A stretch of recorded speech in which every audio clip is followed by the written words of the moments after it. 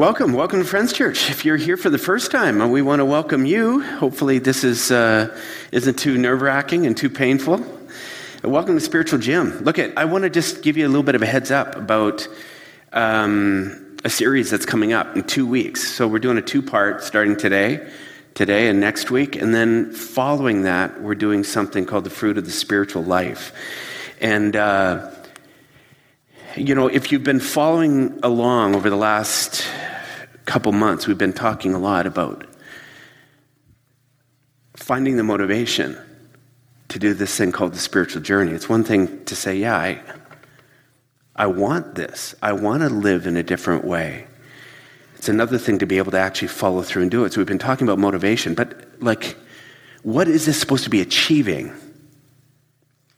Well, that's where this fruit of the spiritual life is really going to come in. What are we building? What is it going to look like in our lives, in our world? There's one of the heavyweights of the Bible. He likened kind of the result of the spiritual journey to fruit. He said, you do this thing right, and what ends up happening is you produce something in you that affects those around you. And he called it fruit of the Spirit. Jesus even referred to that when people were coming to him saying, we don't know who to trust. There's a lot of people going around teaching things. Who are the right ones? Who are the false teachers? And he just said, watch their lives. Because a bad tree cannot produce good fruit, while a good tree can't produce bad fruit. So just watch how they live.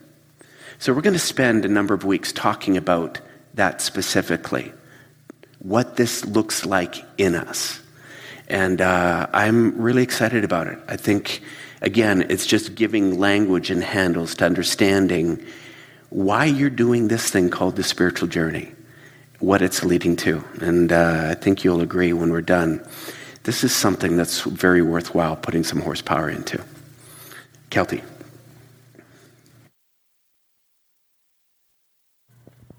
Hey, good morning. My name is Kelty, and this is the part of our service we call charitable giving. It's an opportunity for me to share with you some of the great ways that you can give back to the church and help support the church. And also thank you for those of you who I know are signed up to PAG, pre-authorized giving, or who are routine givers to help support the church. So today I can walk you through a little bit about if you have not signed up or if you're interested in a one-time gift, but like me, don't carry cash and want to just do that through the value of your phone. You can go right onto our website. There's a link that you can click to that says donate, and it'll allow you to sign up. You can either do that as a one-time, like I said, or you can do that on an ongoing basis, which helps us figure out how we can run our budget, making sure we have enough to manage things like Sunday morning services, ensuring that we can cover all of the costs and expenses of running a church. So thank you so much if you are already donating that way, or if you are adding that to your list today. I have other ways that you can give to the church today, too, to share with you. One, I see a whole bunch of you already have big brown paper bags from stopping in the lobby on your way in this morning and supporting the bake sale that's being run by our teens through Switch.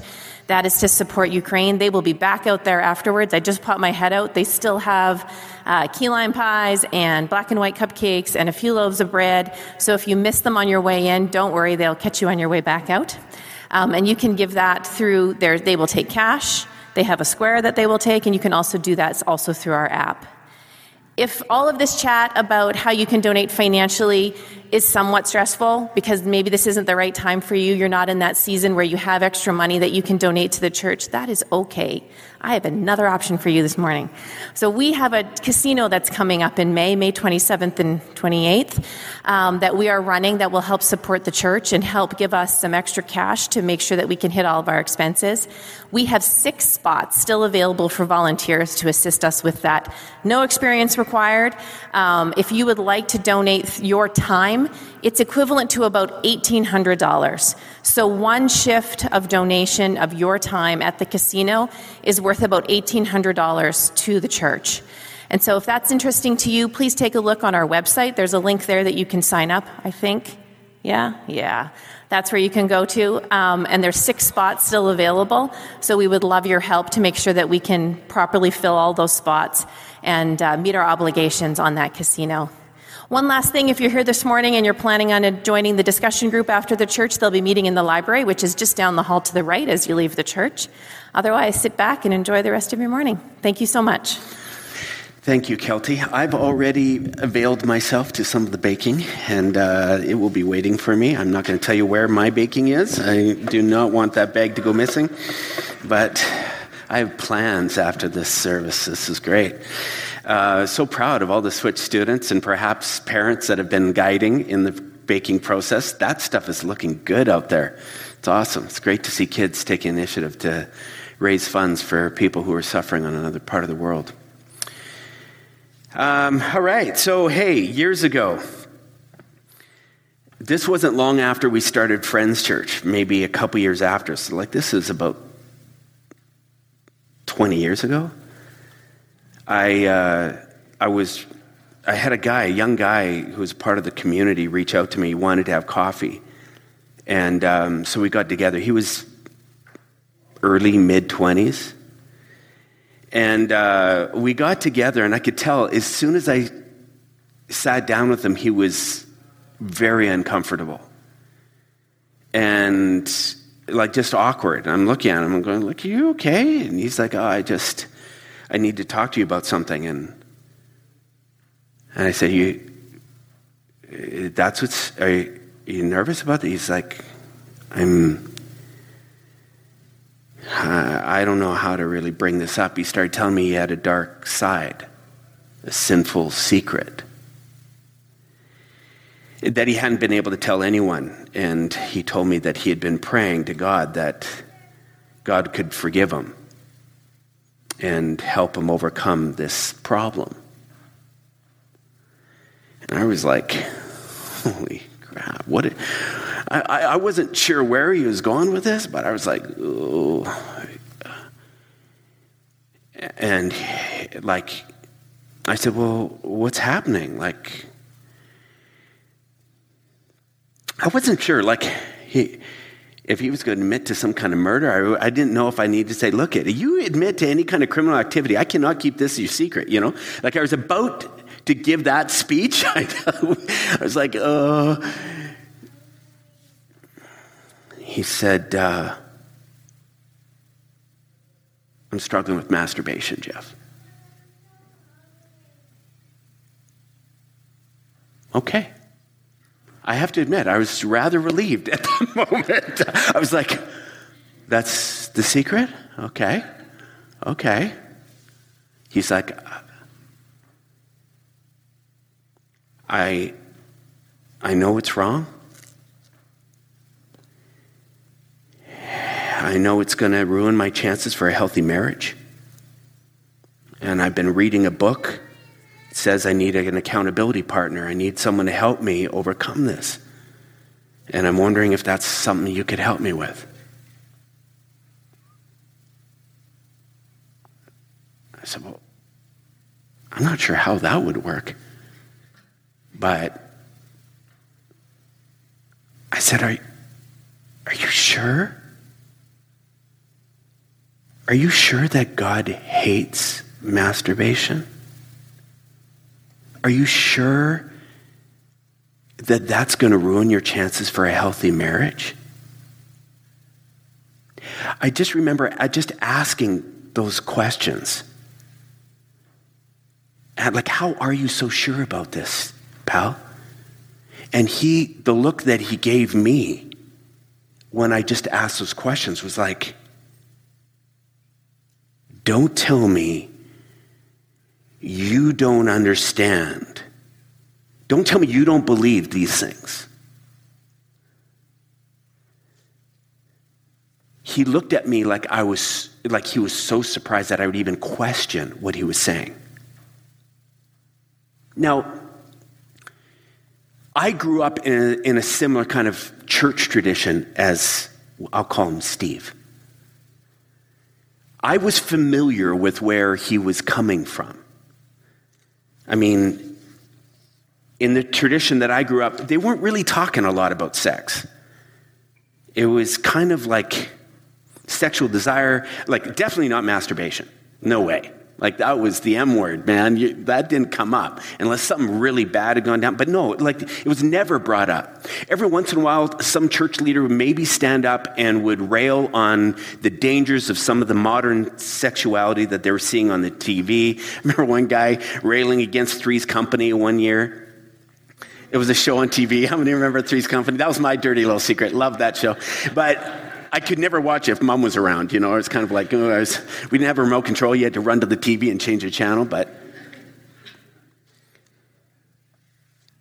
for the most part, in the circles I was raised in, unless you were in a heterosexual, monogamous, married relationship, sex, sexual desire, sexual pleasure, it was kind of an offside conversation. It was sinful. It was a sinful pleasure. You know, like it might feel good, but it was definitely wrong. So as Steve was explaining his internal torment about his forbidden masturbation and sexual pleasure that he had been engaging in, I felt for him. Like the only difference really between me and him was I was married. I mean, I fell into the right category now. I could have sex. I didn't have to feel guilty about anything I was doing with my wife. Here he was, this young, normal, unmarried guy whose hormones are raging. What's he supposed to do?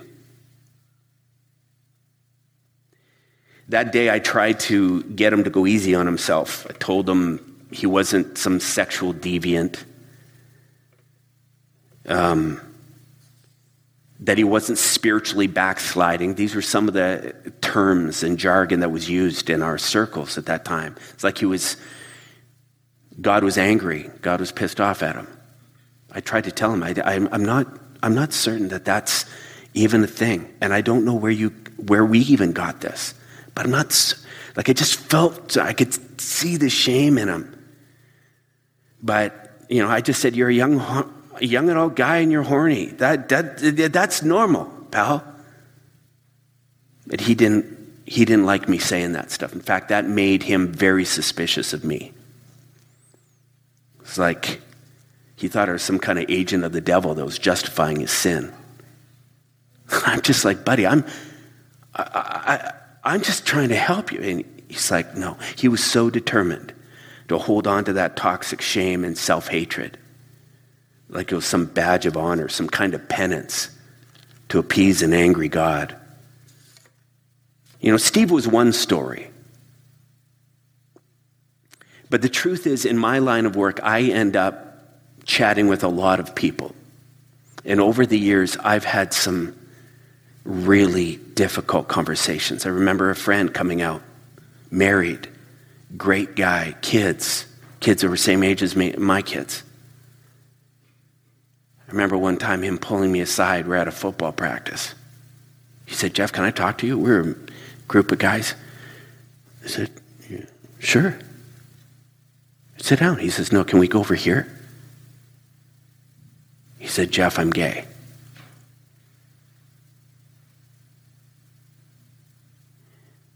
And I said, okay. I was shocked, but I'm like, it's all right. It's okay. He's like, it's not okay. I said, no. I didn't know what to say, but at that point in my journey, I'm like going, you don't have to feel shame. We can figure this out. As soon as he sensed that I don't know what he was wanting me to tell him. Like for me to just beat him up verbally or what? But I said, it's all right, man. We're going to figure this. At that point, he pushed me away. It's like he wanted to hold on to this shame for what he was doing. Didn't want anyone telling him it was okay. Like the conversations that I've had with some different ones. People who opened up about their use of porn. Friends who talked about their sexual exploits. Unprotected sex they had. Regrets they had before they were married. People they were attracted to while they were married. Like they've shared different stories, and it's like these dark secrets they hold. with no one they feel they can talk to. And internally, they're in a world of pain.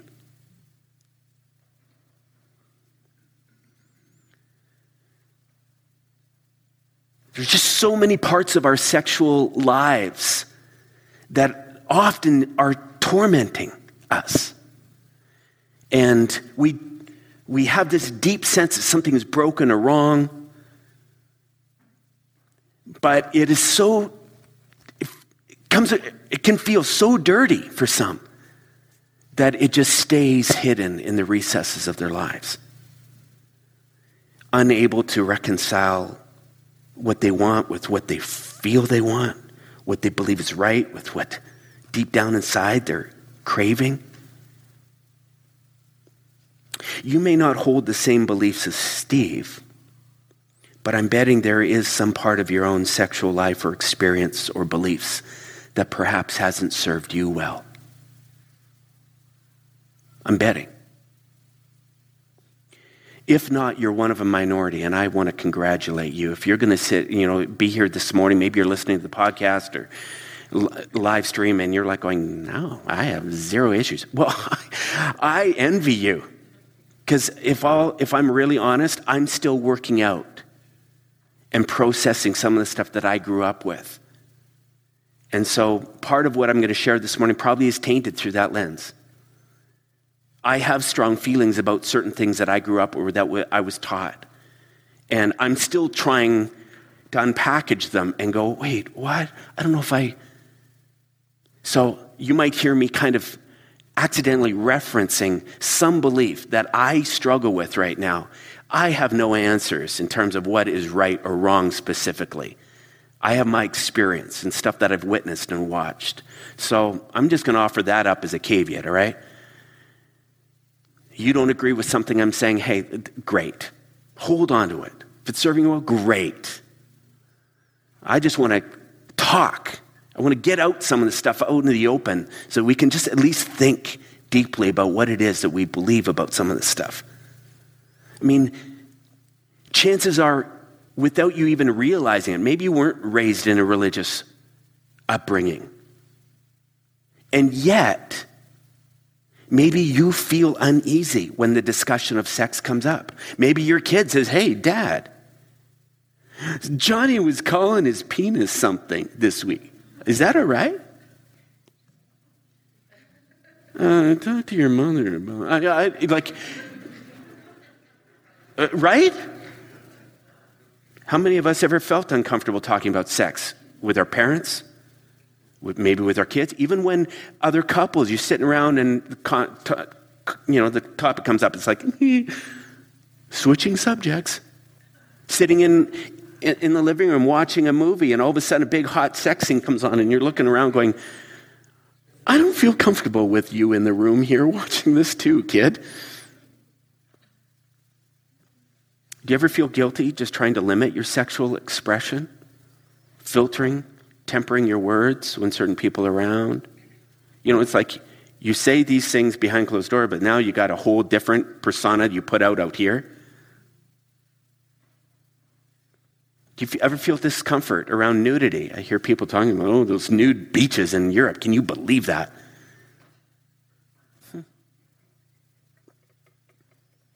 Even talking about your own sexual organs and body parts.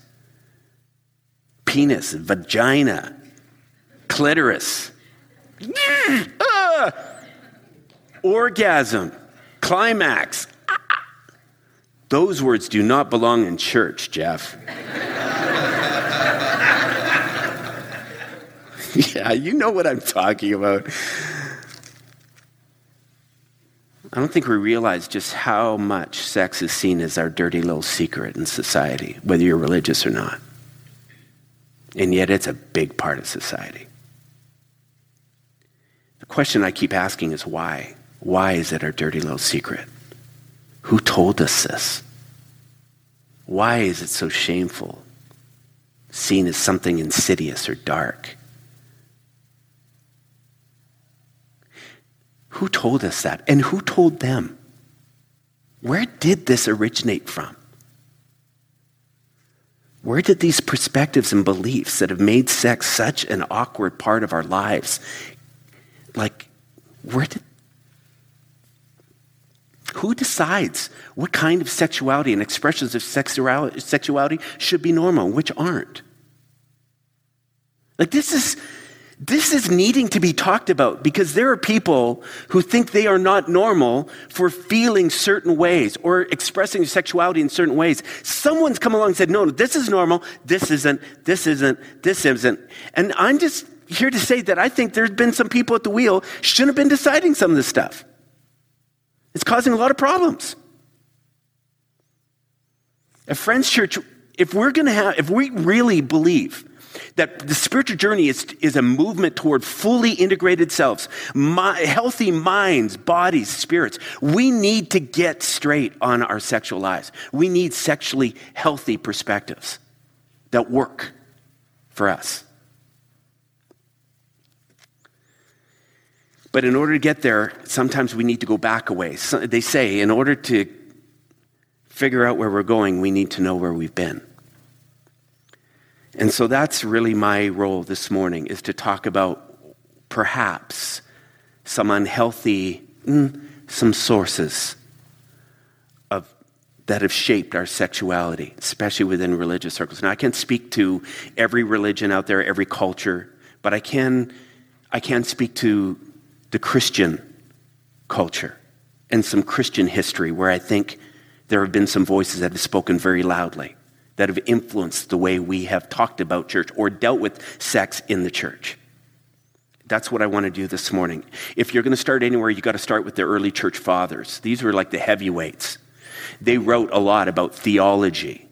Much of their theology is still being taught in churches today. In the 2nd century, a guy named Tertullian, he claimed that he would prefer the extinction of humankind over the evils of sexual intercourse. Can I repeat that? You would prefer human extinction over the evils of sexual intercourse. Pal, I got to tell you something. You're missing out. Okay, no. His counterpart, Origen, was so convinced of the evils of sexual intercourse that he took a knife and he castrated himself. These are guys that were considered theology heavyweights, writing and influencing the church into what they should be believing about God and life, the world around them. Jerome, 5th century, when he had a sexual desire or thought, he adopted a practice of throwing himself on a thorn bush to overwhelm himself with pain. This was his brain hack to teach himself that when he had an impure thought, he associated pain with it. He was way ahead of everyone. Brain hacks. Martin Luther, the father of the Protestant Reformation, he said intercourse is never without sin. Why were they so against sin or sex? Why did they see it as something so evil? Was it passages in the Bible that influenced this? Was it that they were simply reading the Bible and saying, this is what the Bible is telling us? Oh, sure, there are passages that warn of misguided and uncontrollable sexual appetites. Yep. But I got to tell you, for every one of those, there are many stories and passages in the Bible that speak of sex and sexuality in a very positive, very even non-traditional way that we would even understand it today. You know, the one man, one woman in a marriage, monogamous, heterosexual kind of context. Let me just explain some of the complexity when you start looking into the Bible. I mean, just start in the Song of Songs, also known as the Song of Solomon. I mean, this is an erotic poem in the Bible. There's one part, a woman is telling this story, and actually it's the dialogue between a woman and her lover. She says, "Let him kiss me with the kisses of his mouth." He responds by saying, "I come to my garden." I eat my honeycomb with my honey. Open to me, my love, my dove, my perfect one. She responds. My beloved thrust his hand into the opening, and my inmost being yearned for him. But then for some reason in the story, he withdraws, and now she's left lamenting. She says, I opened to my beloved, but my beloved had turned and was gone. When you read what scholars have to say just about this passage alone, they say this speaks of an erotic desire that is postponed and then fulfilled and then postponed again. Vivid sexual language between two lovers. I could go on. Song of Solomon has some great stuff. But let's leave that for a second. What about the story of Ruth? Single woman. She's poor. Her and her mom, she's trying to figure out a way for them to survive. To be a single woman in that day and age, very difficult. So she seduces Boaz. The word was she uncovered his feet, which was a Hebrew euphemism for uncovering a man's genitals. If you said, oh, she uncovered his feet, back in that day, they would go. So she sleeps with them. They're not married. She sleeps with them. And in doing so, she secures, because Boaz was a wealthy guy, all of a sudden she secures survival for her and her mom and her family. And the Bible praises her for it, hails her as a hero. Says, that a girl, Ruth? Well done. Wait a second. You could read of the love of Jonathan that he had toward David. Been a lot of things written about that. A friendship so strong that Jonathan comes to love David more than he loves women. Oh, there's some people that would say, oh, no, I can explain that. Okay, that's fine.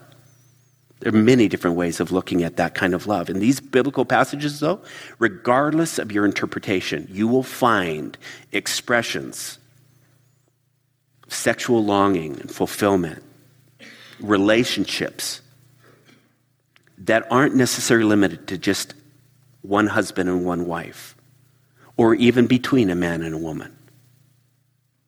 But it's definitely not presented as something evil and dirty. I mean, it could get really even more complicated. I mean, really, in Matthew, Jesus describes a sexuality where people are living like eunuchs, like they have been castrated. They have no sexual appetite. He's like, hey, if that works for you, great. You don't feel sexual attraction for other people. You don't get involved in a sexual relationship. Great. If it works for you, fill your boots. You just see all kinds of different sexual expression within the Bible.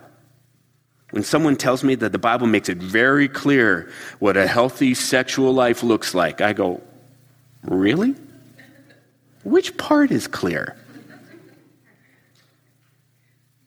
The many wives that everyone had in the Old Testament, and the concubines. Like, let's just go through all the different ways that this has looked.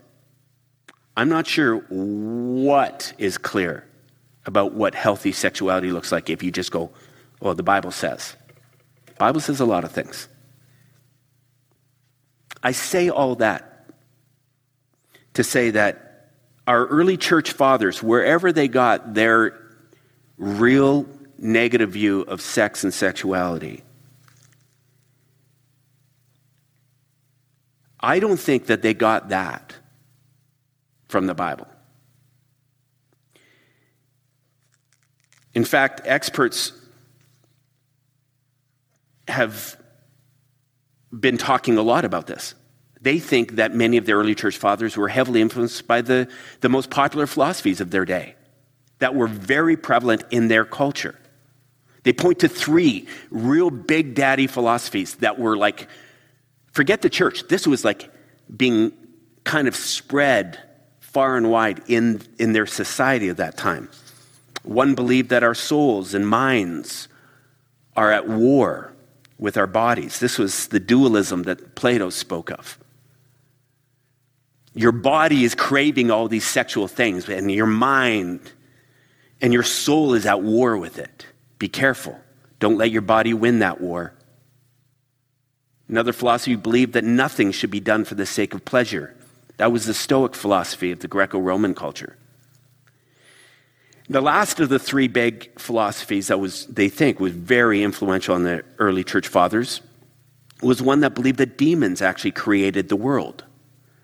Demons created sex and your body, and your soul was trapped in your body. The only way that you could free your soul to experience the divine was to be able to deny your flesh, anything that your body was craving.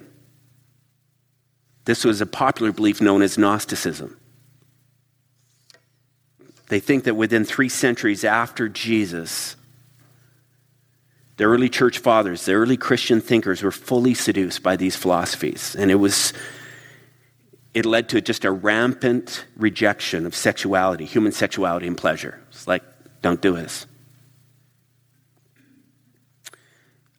They think this is when sex got off on a bad note, became very dirty.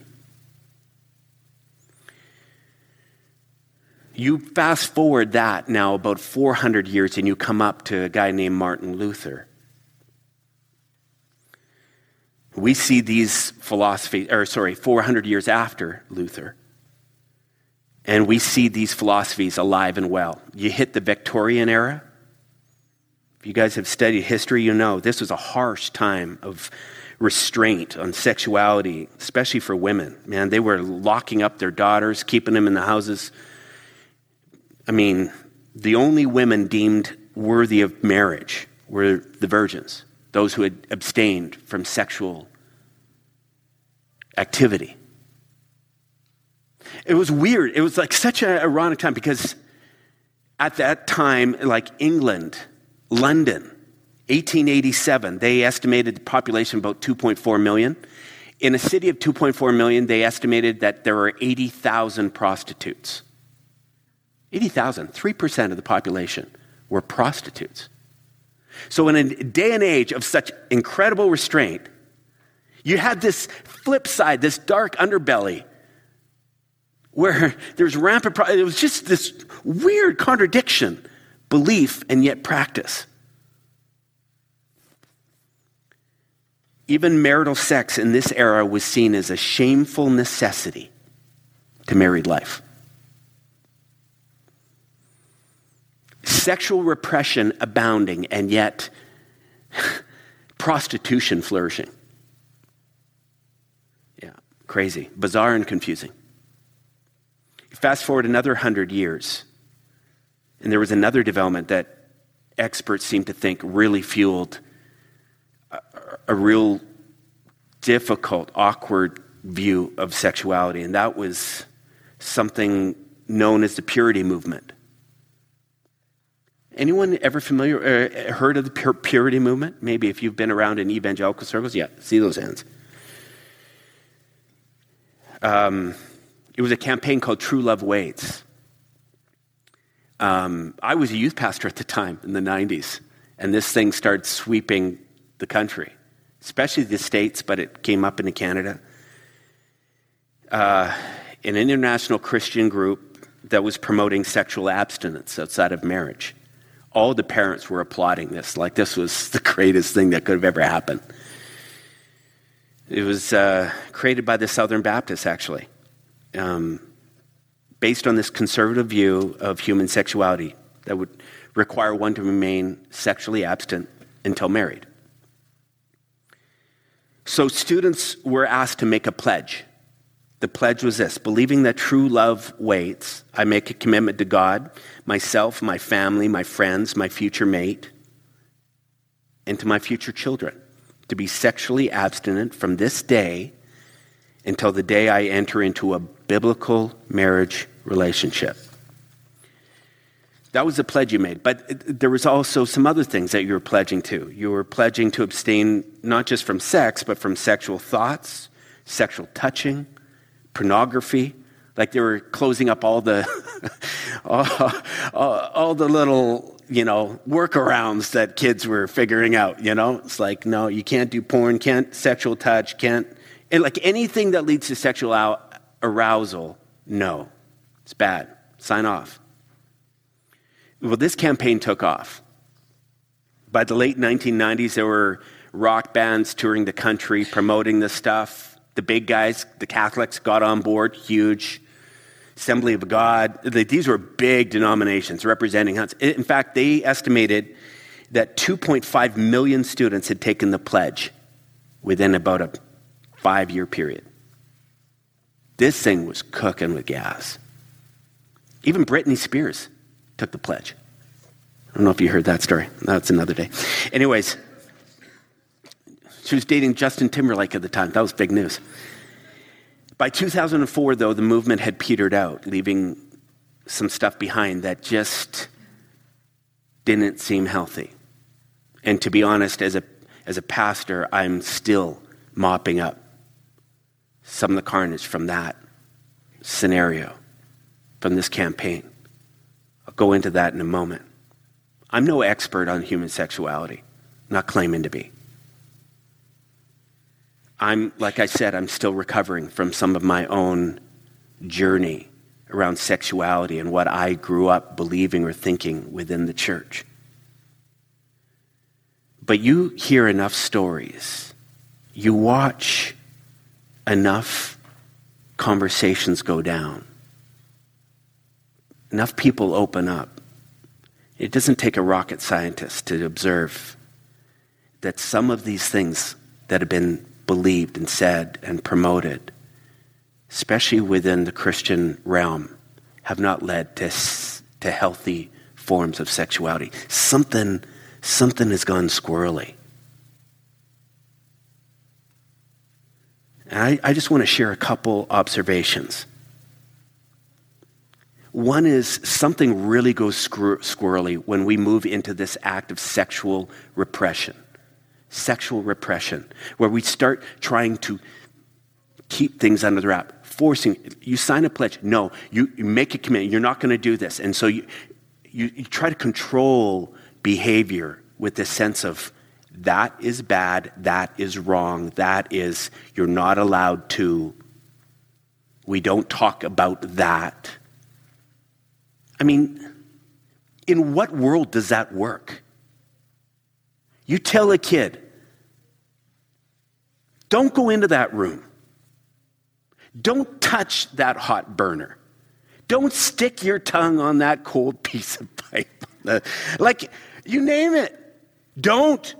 You're not allowed. Adam and Eve, don't you eat that fruit. What fruit? Right? It is the human condition. You're not allowed. You rope something off like that, and what happens? Me want. I don't even know what it is, but I think I want it. We try to control behavior by guilting and shaming and creating fear instead of us just being honest. We diminish this stuff. We try to rope it off and make it seem like it's just this dirty thing, hoping that hopefully we'll be able to deny that natural wiring that's deep within us. That creates all kinds of weirdness. Repression of any sort seems to give incredible power to something inside. One only has to look to the Catholic history that we are watching, the horrors that we're witnessing day in and day out around this belief of celibate. This is sounding judge. I don't know how you explain what went down there and what is continuing to go down there. When you're looking at a bunch of ministers and saying you're to deny anything you got going inside you. It may work short term. Long term, you try to bottle up that sexual energy and desire. You rope it off and you call it dirty. And you watch what happens. Another observation of the consequences of these lasting philosophies is the amount of sexual shame that it's generated, especially in women. Women have been targeted as kind of the temptresses again and again, especially within religious communities. Shoot, we were down in the States one Easter, actually. Kathy and I visiting family. We're getting ready to go to church one Sunday morning. I don't usually go to church when I'm on holidays, but my parents had a church and they're all going, so we said, let's go. We get dressed up, and it was Sunday morning. We were still in the house before we were leaving, and Kathy goes into the kitchen. She's talking with my mom, and I'm getting ready. Kathy comes in. She goes, I got to change. I said, why? She goes, your mom thinks this dress is a little too revealing. That's a sundress. Really? She goes, yeah. I was like, what's that dress going to do? Like, what? Like, wait, what? And yet it was just a reminder, oh yeah. Because if you show any skin, you might cause some guy in that room to stumble. You might cause them to sin sexually you better cover. I was like, whoa, wow, okay. So I gotta hide myself. I'm worried about what kind of monsters are looking around and what they might be thinking.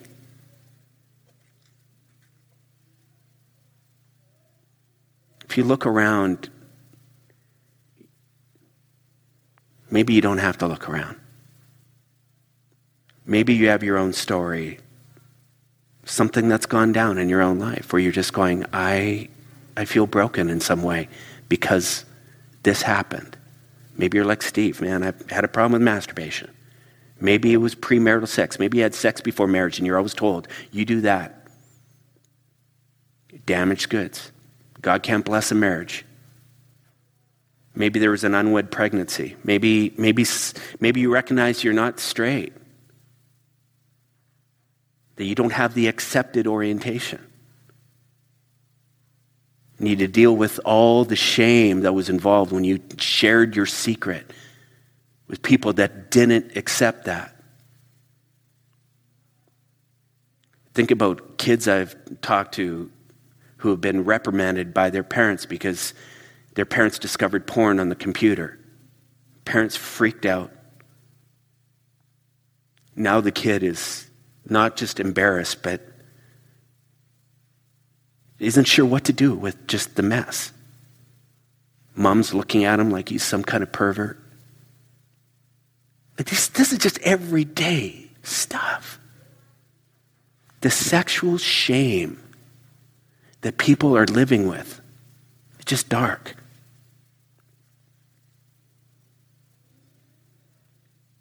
Will that sexual shame just evaporate?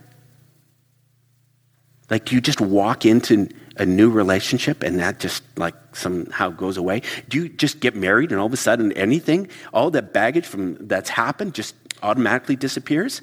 There's people that are in counseling after being married for 20 years because stuff got said to them before they even got married. And they're still working out why they feel guilty or shame or uncomfortable. Why can't even just be an open conversation? Like it's something wrong here. And I think this needs to be examined. I think we need to look at it and go, wait a second, why do I feel this way? What does a healthy sexual life look like? How do we talk about this with our kids? With friends? How do we talk about this with our intimate partners? What is normal? Is there a normal? More and more, I'm leaning away from these cookie cutters descriptions of what healthy sexuality looks like. Like anytime someone says, oh yeah, well this is what, I go, really? Just wait. Instead, I feel like we need to start asking a different set of questions. not just with ourselves, but with our partners, with our kids. You know, my boys are now in their 20s. They're involved in relationships. And man, I tell you, we're having conversations that are scaring the hell out of me. But I wished I would have had these conversations with my parents. Questions like, is what you're doing hurting somebody else? Simple question.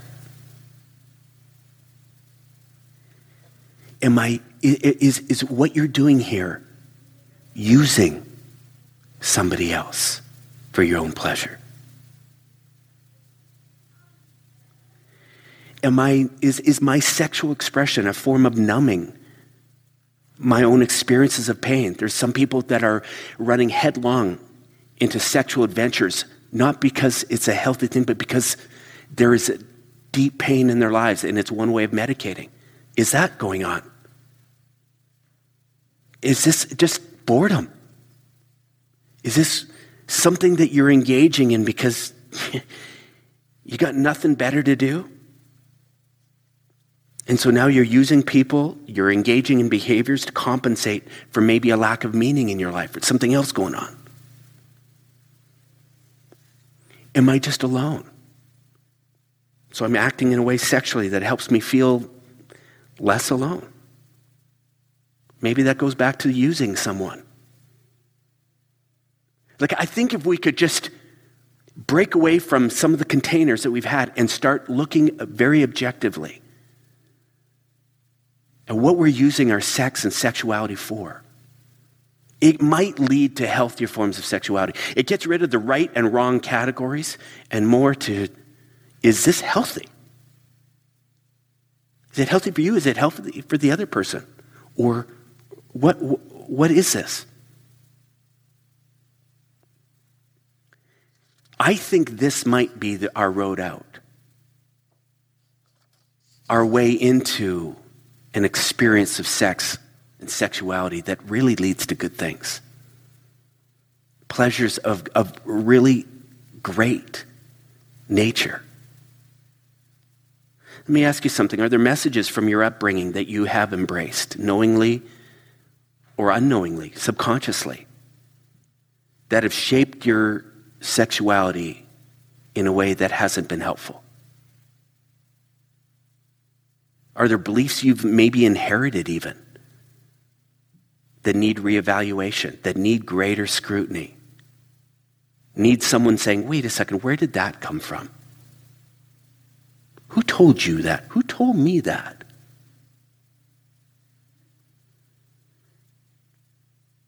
No matter what your background or how much exposure you've had to what may be problematic sexual beliefs or practices, you can start restoring yourself. You can start putting back pieces by asking some of these different kinds of questions. There are a number of different podcasts that I've been listening to that I found just incredibly enlightening. There's some different reading material that I just think, oh man, everyone who is struggling in their sexual lives needs to read this. I'm going to put them in the show notes this week. I'm not here to tell you what to believe about sex in your sexual life. I'm just here to ask you, is it working? Is it really working? Because if not, I'm telling you, why would you just be happy with that? Do some work. Wrestle. Explore. May you this week be willing to re-examine what sexual health means to you. May you have the courage to confront the pieces that maybe you've embraced that aren't serving you well. If you have kids, I pray that your work will pay off in the long run for them too. That's my prayer for all of us this week. Next week, Vince is going to come back. He's talking about figuring out your own unique sexual style and preferences. Did you know that you do have a particular Style? This is going to get great. I say, why not talk about this in the church? Huh? This is as much a part of your life as anything we'll talk about, I believe. Or it's at least something you're going to wrestle with as much as anything else. So anyways, join us next week, part 2. All right? If you're brave enough, show up. Otherwise, you can be a coward, stay at home, listen to the podcast. But that's not as much fun. All right? Have a great week, everyone.